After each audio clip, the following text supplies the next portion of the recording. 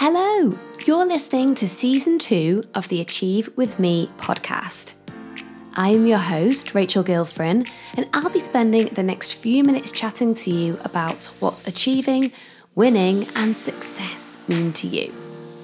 As a life coach specialising in confidence and career progression, I am a strong believer that success is very closely linked to having a positive mindset. I'll be sharing my own highs and lows from my past corporate career in IT sales and sharing some really valuable tips and techniques to help you to get ahead in your career. To help you to get these implemented today, you can catch the written episode on my blog, which is at www.rachelharrietcoaching.co.uk. I hope you enjoyed today's episode. Hello, my ambitious ladies, and welcome back to Season 2, Episode 25 of Achieve With Me. I hope you've all had a phenomenal week so far. This week's episode was actually inspired by a conversation in my direct messages on Instagram this week. You may have seen if you follow me on Instagram, but earlier this week I posted some content around boundaries. Identifying, setting, and enforcing boundaries in all areas of your life is really important if you're going to be able to feel all the good stuff that we strive for. I'm talking about freedom, fulfillment, and integrity above all. Now, I shared the post that sort of inspired the message originally, which talked all about our internal perception of ourselves versus the external perception, i.e., how we think we will come across versus how we actually come across to others. Very different things usually. And in case you didn't see it, let me just summarise the 3 key areas that I discussed. So firstly, it was all about when we set boundaries, we believe by setting these boundaries that we come across as uncooperative, in inverted commas. And what actually happens is that we increase mutual respect between the two parties. We also might believe that there will be a negative effect on the relationships that we have with the person we're setting the boundary to. But what actually happens is that we achieve peace of mind and we don't concern ourselves too much with the effect that it would have on that relationship. Because once the boundary's set, we can see the benefits it has for us. I've also spoken with people who have had a belief that if they set boundaries, i.e., if we were at work and we were setting a boundary surrounding inbound work and capacity and that sort of thing, we believe that our productivity would decrease. And what actually happens is that we tend to see an increase in productivity. Now, there is a quote I love, shock, I love a quote, and it's by Tony Gaskins, and it says, "You teach people how to treat you by what you allow, what you stop, and what you reinforce." Now, this goes for our family, friends, and particularly work colleagues. Anyway, the conversation started by somebody coming across the post on Instagram and saying to me, "I understand that I need to set boundaries. I really do, but I just don't know where to begin." Now, this is such a good point, and I decided to split my response to the question or to the statement across 2 episodes. And the reason behind this is because I think that boundaries is such an important area and it's something that needs to be articulated in the right manner. So the first element is going to be all around preparing to set boundaries. So I wanted to start by sharing my 3-step process that will help you to prepare for setting the boundaries within the workplace. So I'm talking specifically about workplace boundaries today. If there are any specific situations that you're having outside of work that you feel that you need to set a boundary and you just don't really know where to begin, obviously pop me a message on Instagram and I will help in any way that I can.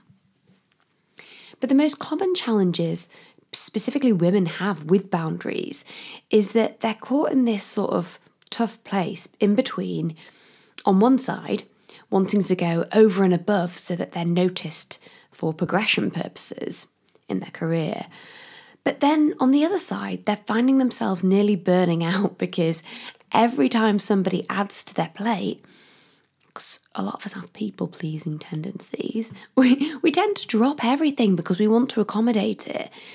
So it's this balance between knowing that you want to go over and above because, you're a hard worker, and really being sensible about what you can actually manage.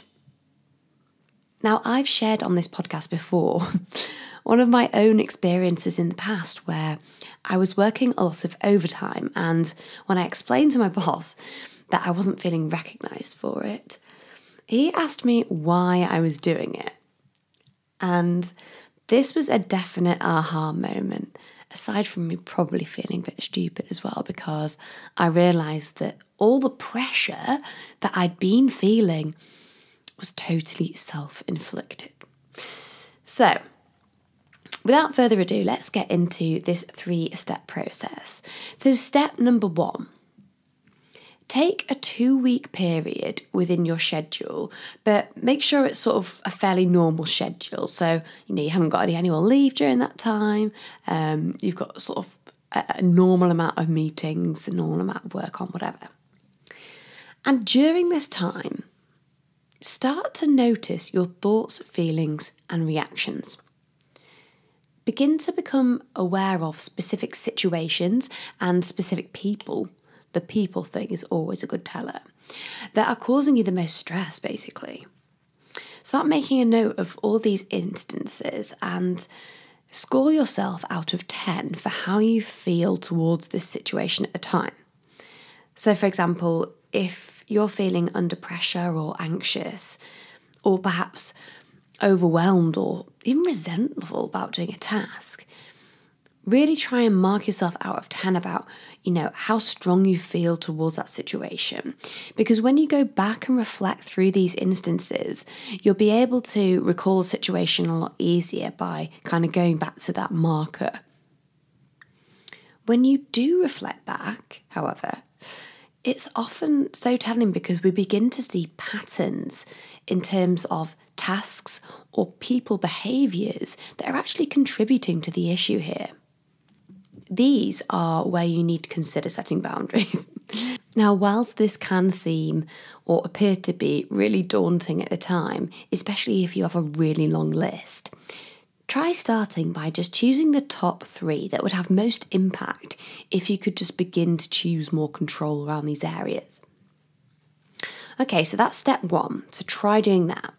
Step 2 is to begin to reflect on other people within your organisation. Is there someone in your team that never seems to be as stressed as you? Or does it seem like they just haven't got as much work on as you? Do you feel the challenge with moderating workloads is across the whole organisation, or does it feel as though it's just you sometimes?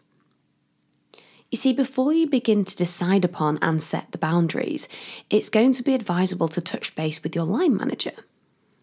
Rather than going to them to announce that you're overwhelmed, try going in with a sense of curiosity.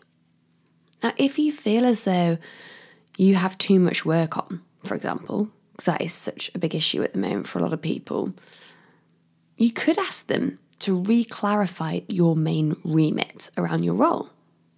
Now, this sounds basic, but try to establish the main elements of your role and then attribute a percentage to how much time you should be spending on each of them.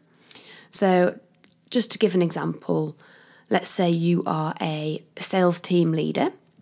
This might look something like, I'm just making this up, but team management, 25%. Process improvements, 25%, so over half of it then. Sales, actually doing the sales element of your role, could be 30%, and then reports and admin could make up that final 20%. Now, if you know at this stage that there is something that isn't on this list, or an area that's taking up far too much time, you then know that you've got the grounds to set a new boundary without it being a shock to your manager. And what can also happen in this situation as well is that because there might be a bit of a difference between what your manager believes your remit is versus what you're actually spending your time on. And this provides a platform for you to say, well, okay, I'm doing all this additional work here. Which areas do you think that I should be prioritizing out of this? And at that point, it's really helpful to be able to just highlight what the priorities should be, even just by knowing or having, a confirmation almost from your manager to say, yes, this is what I want you to prioritize, can sometimes help you feel less overwhelmed straight away. So it's a really good exercise to go through, regardless of whether you end up enforcing a boundary or not. Now, step 3, consider the way you are treated at work today. So what I'm talking about is the way people speak to you, the language they use, and the alliances or relationships or friendships, whatever, that you may have with your other colleagues. Now think about where you'd like to be in your career in 5 years' time. Is it acceptable for people to speak to you in this way now? Would you spend the same amount of time flexing your own schedule to accommodate others in 5 years' time? And are the relationships that you have now within work appropriate for the level that you're planning to be at in 5 years' time? Now, you may not have any concerns around this area, and if that's the case, that is fantastic news. But I know from my own personal experience, when I went through this consideration back in my corporate days, I had a lot of realizations. No, it was not okay for male colleagues to try and flatter me into doing their work for them. It wasn't acceptable now, let alone in 5 years' time. And no, it wasn't acceptable for me to be filled with crippling anxiety about not meeting a target that I knew already from day one was just not achievable. Thinking about your future self and the person that you want to become really helps to provide context around where boundaries do need to be set. If you know now that it isn't acceptable in the future, when do you set the boundary? Are we going to wait 4 years, 365 days before? Or are we going to start tomorrow and really begin to shape the environment that we build for ourselves for the rest of our career? So that's the 3 steps. Whilst this is a fairly simple 3-step process, it's definitely very thought-provoking. And I would encourage you, as ever, because I love putting pen to paper, but write it down and really get clear on all 3 points to help you to prioritize the areas that boundaries really need to start creeping in. Now, in the next episode, I'm going to take you through the next 3 steps on how to begin to articulate these boundaries and communicate them with the best chance of them being acknowledged, respected, and accepted. I hope this episode was helpful to you. If you loved this episode, please do leave me a rating and a review. And I'd just like to thank the individual who prompted this episode. Ladies, as a reminder, I am always keen to hear about any workplace challenges that you're having so that I can try and tailor this to make sure that it's helpful for you. So if you are sort of holding back on sharing something, think about how other people sharing may have benefited you with some of these episodes. So connect with me on Instagram at Rachel Harriet Coaching, and I will catch you in the next episode for part 2. Have a good day. Thank you so much for listening to season 2 of the Achieve With Me podcast. I'd absolutely love to hear from you if there's any other workplace challenges you're facing at the moment that you'd like me to consider doing an episode on. Please do follow me on Instagram, which is at Rachel Harriet Coaching. And remember, you can visit my website, www.rachelharrietcoaching.co.uk, to revisit some of these topics in my blog, or if you want to learn more about one-to-one coaching. Have a wonderful day.